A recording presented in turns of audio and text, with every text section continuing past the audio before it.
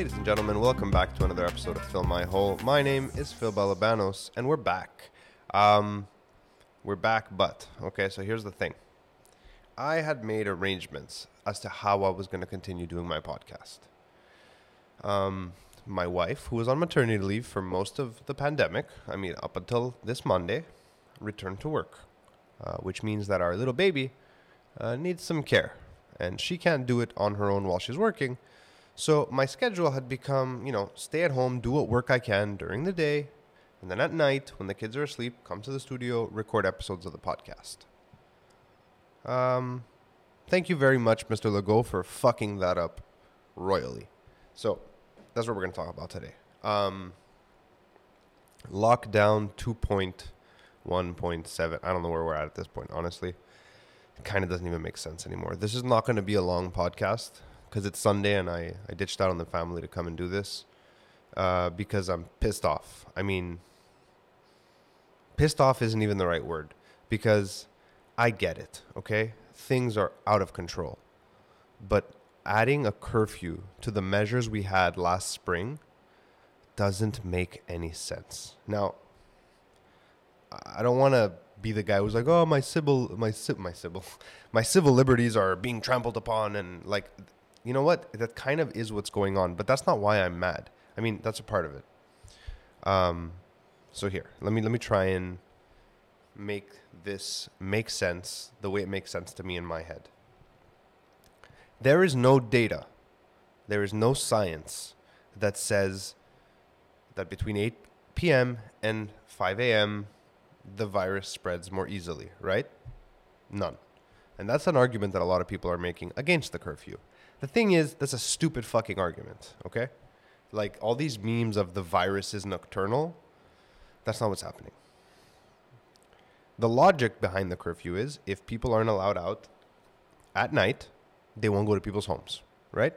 Because the government, for the last 3 months, since October, since they started these like half-assed measures that don't really make any sense if you're actually trying to control the virus.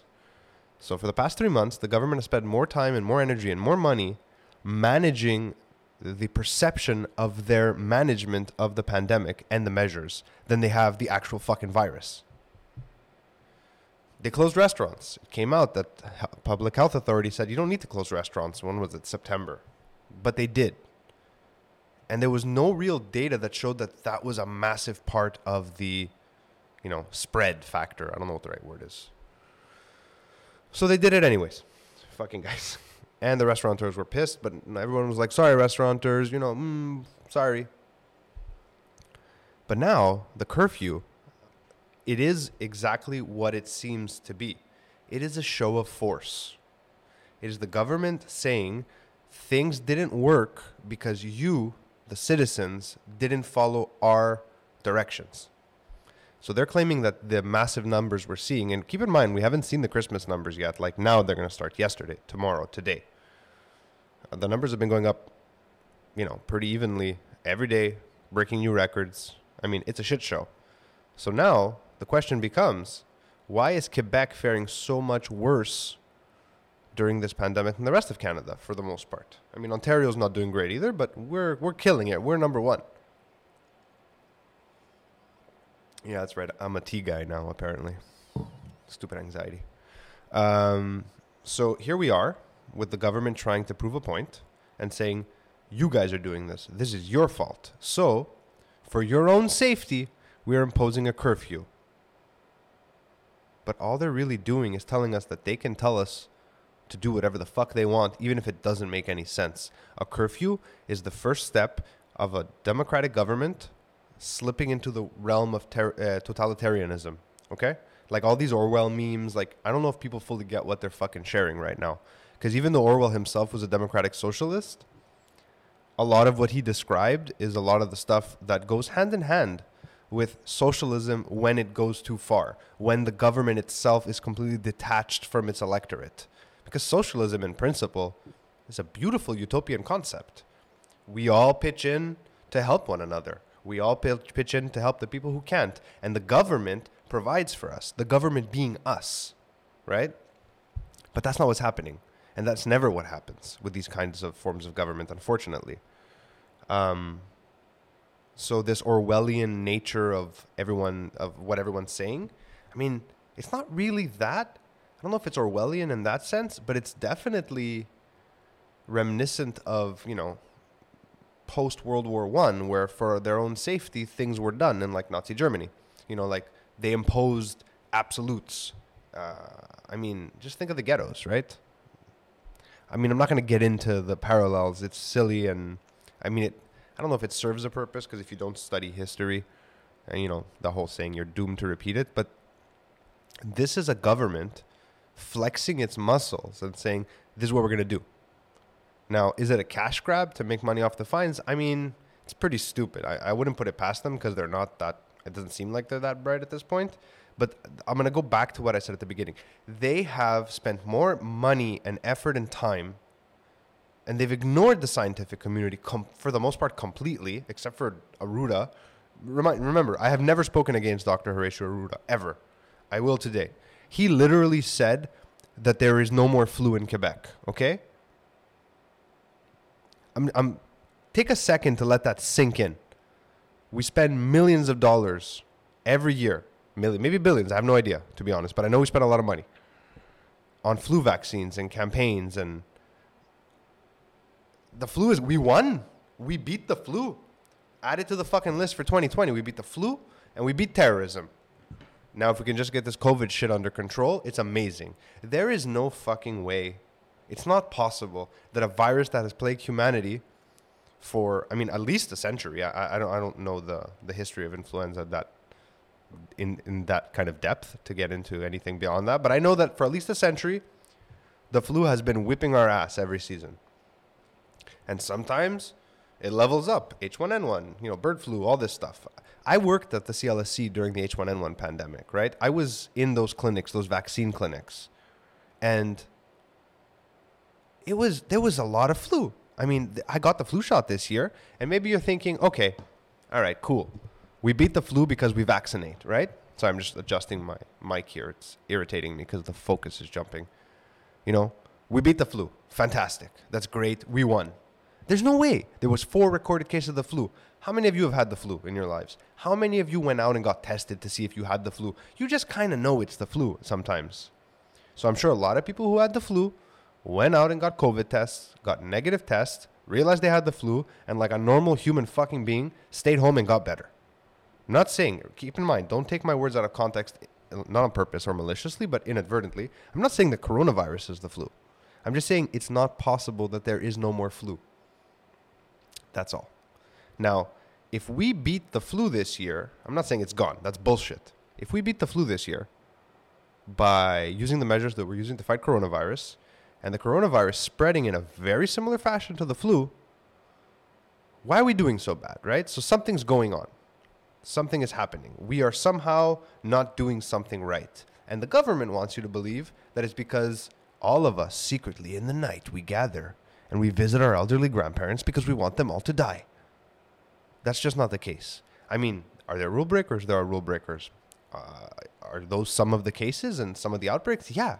But a lot of them are in workplaces. A quarter of them are in manufacturing, which is not shut down. It is not. It isn't. It's open. And I don't mean essential manufacturing. I mean manufacturing in general. And I'm not advocating for a total shutdown. I'm just saying if it was a total shutdown, like an actual total shutdown, I would understand. I would say, okay, this is out of control. Circuit breaker. 20 days. Let's say 21 days. 21 days. No one goes fucking anywhere unless it's absolutely really essential, and you give a clear list of what's essential. And that's it. We reset back to 0 and we try again. Maybe that's the way to do it. I don't know. It feels to me like the more this progresses, the more we're going to have to learn how to function openly. As an open economy, as an open society, as a functioning society with this virus. Because the way they're managing the vaccine rollout, how long can we do this for, is what I'm saying. And again, I don't have the answers. These are rhetorical questions. I really don't know. Because a lot of the information that I have about this virus isn't straight fact. It's someone telling me things based on an agenda. I don't want a politician to give me information about a virus. Okay? I have no interest in that. Aruda is the one who should be giving me. He's a doctor. He's a physician. I mean, what kind of doctor is he? I don't even know. Write in the comments. I'm too lazy to check right now. He's the one who should be giving these. Not even a health minister, a doctor, a physician. But that's not what's been going on. Because I've been seeing doctors and researchers and bioethicists and geneticists gathering online to share information about COVID. And a lot of them have organized, actually. I reached out to a few who I'd like to have on the show because I want to talk with people who are studying this, who are not trying to implement some kind of campaign or plan, or all they care about is the information. And that's what I care about here, because you can't I can't even formulate a proper opinion on the matter because I don't have the data that I need to do that. Now, maybe it's very possible that I don't have the education necessary to take all that data, tabulate it and figure out what's right and how to move forward. I mean, it's possible. I'm not saying I do. I'm just saying it'd be nice to have an opportunity to do that. But the government of Quebec, Canada's not doing much better. We've effectively, we have martial law to some extent. I mean, I won't hyperbolize, but we basically have martial law right now. We still have legally our civil liberties because they haven't enacted the War Measures Act in Canada. I mean, the emergency measures, the Emergency Act or whatever, I forget what it's called in Quebec, that doesn't give them absolute, tyrant power over us. I mean, we haven't given that up officially yet, even though if you think about it, we have. I mean, we've given up a lot, and it's been death by 1,000 cuts over the last 15 years. I mean, we haven't just said, oh, okay, here's everything. Our privacy is gone. Control of our private online lives is gone. That's done. I mean, that was a fight. We lost that fight. I'm not even going to pretend to fight it. Just chip me already and be done with it. That's how I feel about it sometimes. You look at what's happening in the States with this insurrection. I mean, that was the shittiest insurrection I've ever seen. And they made it sound like it was White House down, honestly.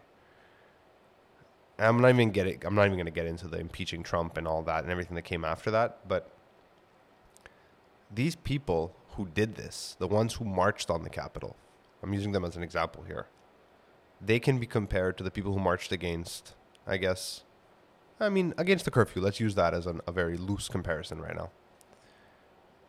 They're so disenfranchised with the mainstream narrative, the one coming from the government and the mainstream news. They will literally believe anything that is different. Anything that makes it feel like someone is driving the fucking car as we barrel down this cliff. And there are days where I feel the same, honestly. There are. But I try to pull myself back off that cliff. And I mean, if you're a listener of this show or you watch me on Pantelis channel, you know I've been dealing with anxiety that seemingly came out of nowhere. It's not out of nowhere. I used to be able to trust my gut, to know what was right for me, safe for me, for my kids, for my wife, for my family. I don't fucking know anymore. Okay? I don't know what to trust. I read things that at face value make me angry. Then I think about it, and I'm like, okay, that kind of makes sense. And I'm not talking about kooky conspiracy theories. I'm talking about a doctor sharing something that I find to be inflammatory for some reason because it scares me. And I'm like, how dare he or she try to scare us into submission? But I'm like, wait a second, this is a doctor. What if this is real? And then the government says something completely anathema to that. So who am I supposed to listen to? I can't trust my gut. I don't have the information. I can't trust the government at this point. They're just fucking putting out fires because they're going to be up for re-election around the same time this shit goes away. Then you have Twitter this morning. I mean, I'm all over the place today, but guys, I'm frustrated. Twitter this morning. What the fuck was that guy's name? Brock something. It's a well-known Quebec separatist dude. We got an emergency alert, just like we get with Amber Alerts, right? said, fucking stay home, motherfuckers. That's what it said. None of those words. It was in French also. It said emergency alert, curfew in effect. Zik heil and go step yourselves straight to your homes, you know? And this guy got pissed that it was bilingual. And he said, apparently, important information in Quebec means that we forget about our culture. And I'm paraphrasing. Check out my Twitter. It's at @pbalabanos. You'll see I made fun of the fucking asshole. But are you for real right now? This is what you're worried about? Get the fuck out of here. The government literally is stripping us of our rights for our own safety, might I add. For our own safety. Right? Just to keep us safe. I think it's to keep their fucking legacy intact because they now have realized what a shit job they've done. Because every decision, look, leading properly, no, that's the right word. Leading properly doesn't mean everyone likes you, okay? It means that when you're done being that leader, the leader of that moment in time, that people are better off than they would have been had you not been. People might hate you for it. It's not a popularity contest. Once you're in, you need to do what needs to be done so that everyone can be, not better off than they were because things happen out of your control, right? But to the best of your ability, you need to help the society grow, right? That's what a leader does. And he does it by example. Sometimes. A good leader leads by example. I'm sorry, I fucked myself up there. A good leader leads by example. I'm not saying that Legault has been out and partying. Example is not the issue here. The issue is that he's making decisions, him and all his ministers, his cabinet ministers and everyone involved. They are making decisions. And then after they're like, okay, this is the best course of action to stop this spread. They look at it and they go, people aren't going to like this in our camp. Let's pull this one out and leave this operational and let's pick and choose what makes sense. I just realized I didn't turn off the fucking air purifier before I started this show. And if it's annoying, I'm sorry. I'll try and get it in post. I'm not sure if it'll work. But hey, at least I'm safe and I'm not inhaling coronavirus. Speaking of air purifiers, I was watching the mainstream news, the 6 o'clock news on CTV with my childhood anchor, the anchor who's been on TV since before I was born, Mitsumi Takahashi. Was that racist? I'm not sure. No, it's cool that she's Japanese and she's the face of English Montreal media. Good for everybody. She's an interesting story, by the way, Mitsumi Takahashi. And she's aged phenomenally. I have to say, Mitsumi, if you're listening to my podcast, big fan of how you've aged. You look fantastic. I forget how old I am when I still see that you're on TV. I'm like, I must be 19. So random. Such a random segue. So the government is making decisions. A lot of those decisions have to do with the schools, like the school system. And what I've noticed is there's been this talk of UVC air filtration, right?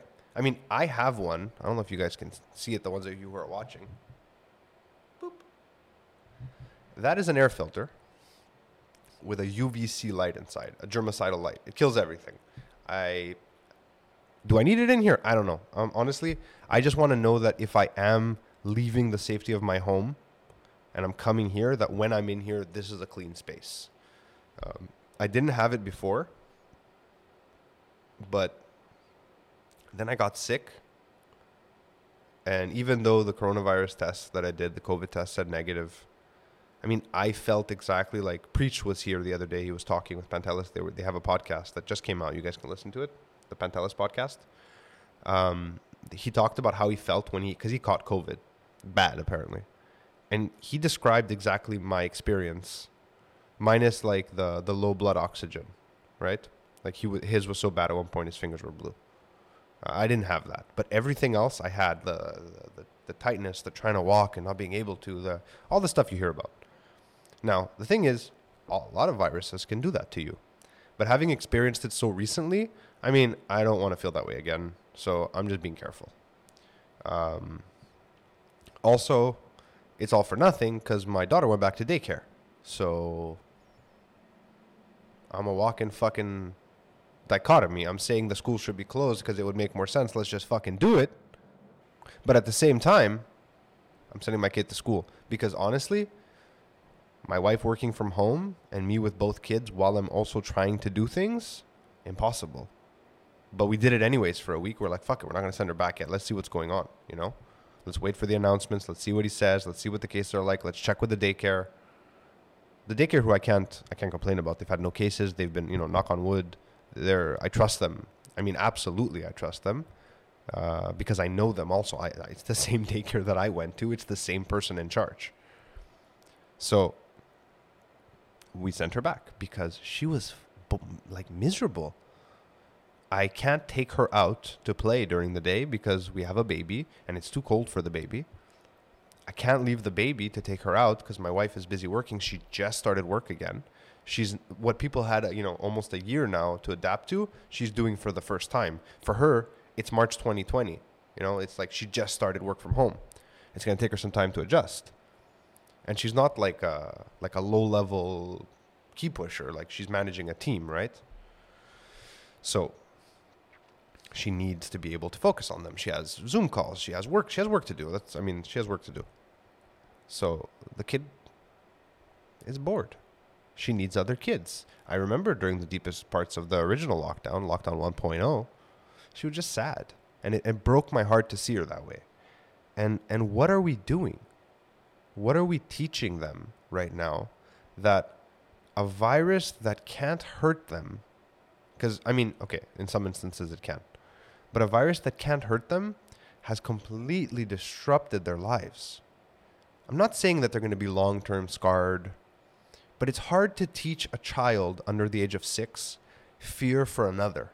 Like that kind of, it's not empathy, that's not the right word. You tell a kid, wash your hands, you're going to get sick, right? It's pretty straightforward. You tell a kid, wash your hands, we can't go out because if one of us gets sick, even though we'll be fine most likely, or we might not even notice that we're sick because that's possible too, you're going to kill grandma. Even if that kid washes their hands all the time and somehow with zero contact with grandma gets sick and dies, that's going to stay with that kid. It's going to fuck them up. The overall lockdown, quarantine, in and out for 2-3 years, if they're under 6, chances are they won't remember it. My daughter will have some memories of this period of her life. I don't know what they will be like. I remember a few bits and pieces of my life from when I was about 4 or 5. A lot of it is based on home videos or photos. I think that I've rebuilt those memories in my mind. I don't know how much of it I actually remember and how much of it I've rebuilt. Blade Runner style. I don't know what she'll remember. The baby won't remember anything. Billy won't remember a damn thing. I know that. But I have nieces and nephews who are a bit older. One's 13, one's 10. I was 13 when the ice storm happened. I remember the ice storm vividly. I remember how much fun it was for starters. But I also remember the visceral fear that was in the air because people didn't know what to do. We were relatively lucky during the ice storm because of where I grew up in Côte-des-Neiges and it being like the hub of all the hospitals and healthcare institutions of the city and universities. Generators were running. We lost power for 20 minutes once and then for a couple hours a second time and that was it. But I still remember speaking with my aunts and my uncles and my grandparents at the time. And there was this overarching sense of doom. People didn't know how long until things got back to normal. So, and it really wasn't that bad if you think about it. Compared to this, that was dangerous. The ice storm was dangerous, don't get me wrong. But it wasn't long. It was a couple of weeks in the city, a couple of months. It dragged out to a certain extent in other regions. And then the long-lasting effects went on for, years almost. But it wasn't imminent threat. It wasn't imminent danger after those initial months. Now, it's been it's been over a year since we first heard the word coronavirus and COVID-19. And nothing has changed. Sure, we have a vaccine. Okay, great. But I'm not seeing any governments, local governments here, change their stance on how they're approaching this. They're still operating like politicians. They're still, which they are, but they're operating from a place of what can I do that's good that also keeps me in their good graces. You know what'll keep you in my good graces? If we all come out of this quicker and healthy and okay. That'll make me happy. Still won't fucking vote for you because I think you're an idiot. But that's different. I mean, that has nothing to do with your politics. It has more to do with the one time I met you and you left the worst impression on me of my life. It was just, I mean, I think I've told this story.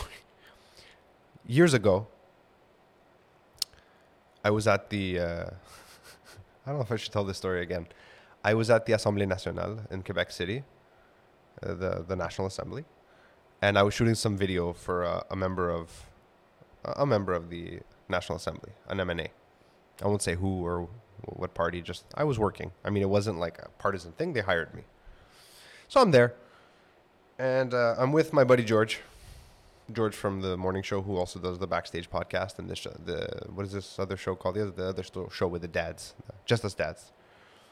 George and I are in an elevator, and the now Prime Minister, who was then the party leader, I think he had just founded the CAQ, the worst named political party in history. And he gets in the elevator with us, and I'm holding a camera on a monopod. It's off, with the lens cap on, in my hands, the way you'd hold a briefcase, facing the floor. He gets in the elevator. He had a political attaché with him. The elevator doors close. He looks at me, looks at George, says nothing, nods, hello, whatever. Looks at George, realizes he knows him, and says, hey, George, how are you? And George is like, I'm good. He goes, making a little video? And George goes, well, yeah. And he looks at me, goes, that a camera? I'm like, yes, it is. So I lift it up.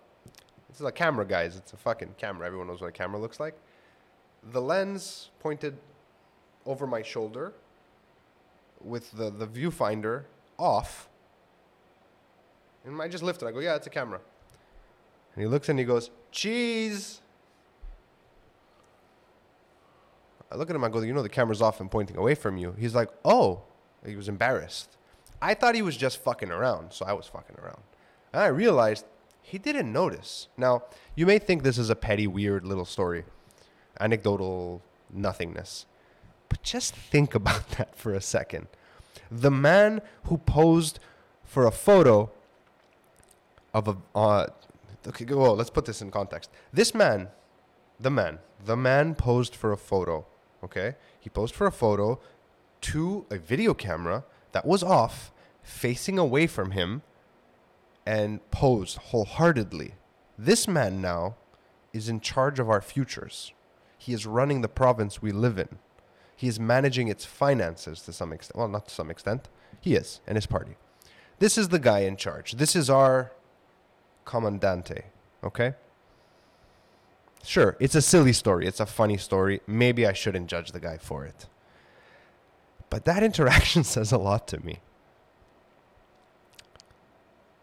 And I think about it often, to be completely honest. Because he's in charge now, and we're in the shitter. And the same decision-making process that happened in that elevator on that day, I want to be likable, so I'm going to do stuff that doesn't necessarily make sense because I want to be likable. The politician in him, it's coming out now again because these measures don't make sense. I want to see the fucking science. I have half a mind to start a fucking movement right now. That's how angry I am about the curfew.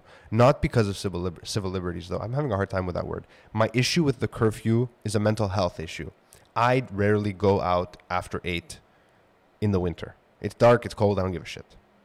But I sometimes come to the studio to work. Now, for that reason, it's an inconvenience. Okay? An inconvenience. I'm not frustrated to the point that I'm going to fucking march on the assembly. But the part of me that still struggles with anxiety, right? The part of me that has that issue. I mean, it's not all one Phil, right? There's variations of me. Shades of Phil, if you will. But anxious Phil, the second he heard you can't leave your house after 8, anxious Phil dialed up to 10. He was like, what do you mean? I'm fucking trapped in my house. I can't leave? Why? What the fuck? What's going to happen? It's not even a logic. It's an irrational fear. I know that. Anxiety is an irrational fear. But to do that, like, my anxiety is manageable. Like, I live a relatively normal life, except for sometimes I feel anxious. I mean, I started recording this, and I got a little animated, and I just felt all of a sudden just this tightness in my chest. So I stopped and I restarted. Big deal. I lost 5 minutes of my time. It's not a big deal. Honestly, it's not. But for a lot of people, their mental health struggle is not just a little bit of anxiety. So imposing a curfew on people, especially if they're living alone, come on, man. Like, there's no logical reason to do it except to show a show of force, to say, hey, stay home. That's what's happening. That's what's happening. I'm sorry, I'm so distracted. Just side note here, guys. There is like, I don't know, half kilometer between me and the next building across this parking lot, and they have a photo studio on the top floor. They have the craziest flashes going off right now. It's just like in my peripheral vision. My blinds are open this much, and I can see them. It's nuts. I wonder what they're shooting up there. I often wonder when I see, I'm like the whole man at a construction site. That's why they put holes. Like my dad, he would always be like, what are they building here? Let me see how they're building, using the 2x4 with the nails, eh? Like he knows that. I mean, he knows a bit, but like a photo studio or any kind of camera, I'm always like, what kind of lens you got on there, buddy? Yeah, it's good. It's good. Yeah, no, for sure. Does the job. I just become this like bro dad guy. It's weird. They're really fucking going nuts up there. Anyways, it's a show of force. What can we do about it? I have no idea. A friend of mine shared this video with me, a local content creator. It was a French video talking about how in a democracy, we the people still have the power. I mean, yes, sure. But do we? What power do we have left? We aren't the majority. The silent majority is just waiting this out. Consequences be damned to go back to their semblance of a life. Their punch in, punch out, maybe play with my kids, buy a lot of shit and be miserable while I think I'm happy. That was dark. I don't know what happened there. But a lot of people live like that. There's no substance to their lives. They're just living. They're just alive. I don't know if they're living. They're alive. And they're the ones who just want to go back to normal because they don't know any better. They're the ones who won't put too much thought or stock into stuff. Then you have the generation of Gen Xers and the boomers. Facebook destroyed them. And they've all just gone down these Q rabbit holes. It's crazy. And half of them are terrified and half of them are down the rabbit hole, you know? It's weird. Sometimes I talk with my dad and he'll say a few things that make a lot of sense to me. And then he'll bring up the whole Bill Gates thing. You think he's trying to chip us? I'm like, we're already chipped, Dad. We're all chipped. We all have, where's my fucking, here? I have an iPad. It's chipped. I have a MacBook. It's chipped. My watch. I'm chipped. Look at this. It's a wearable. It's on me. It knows where I am all the time. So, I mean, we've given up a lot. We've given it up by 1,000 cuts, though. And to think that now, somehow, right now, people are going to rise up and be like, that's enough. No, that's not going to happen. There's no revolution coming. There's no insurrection coming. I don't think so anyways. People are too frightened. And to be honest, I'm scared too. Because I don't know. I don't know what the future holds. I don't know what coronavirus really is or what it does or what it doesn't do and how to fight it. And I don't know. So I'm just going to get vaccinated and be done with it. And then maybe I won't feel scared anymore. And that's a win for me. I don't know if I'm scared of the virus. I don't know if I'm scared of not knowing. Does the vaccine cure not knowing? I don't know. Maybe. It's possible. This has been a strange episode. Kind of aggressive, I guess. I don't know. I've said I don't know like 6 times because honestly, I don't know. That's what I'm going to call this episode. Fill my hole. Phil, don't know. Phil, don't know. I'm going to wrap it up here, guys, and remind you all that if you're listening to this on Spotify or iTunes or I think Audible, it's on Audible too now. Yes, Audible. You can watch it in its video form on YouTube. Sometimes I post it to Instagram, but Instagram is weird, and sometimes the videos just don't upload for some reason. So YouTube is the place to find it. You can find all that information at balabanos.com. Next week, hopefully, if all goes well and the schedule permits it, because I've reached out and we've communicated, I will have a member of the scientific community on the show with me to discuss the facts and the misconceptions and the lies and the fallacies of COVID-19. My name is Phil Balabanos. Stay safe. Thank you for watching. Thank you for listening. I will see you when I see you, which is in the next episode. Hopefully, I will be accompanied by a greater mind than my own. Be safe.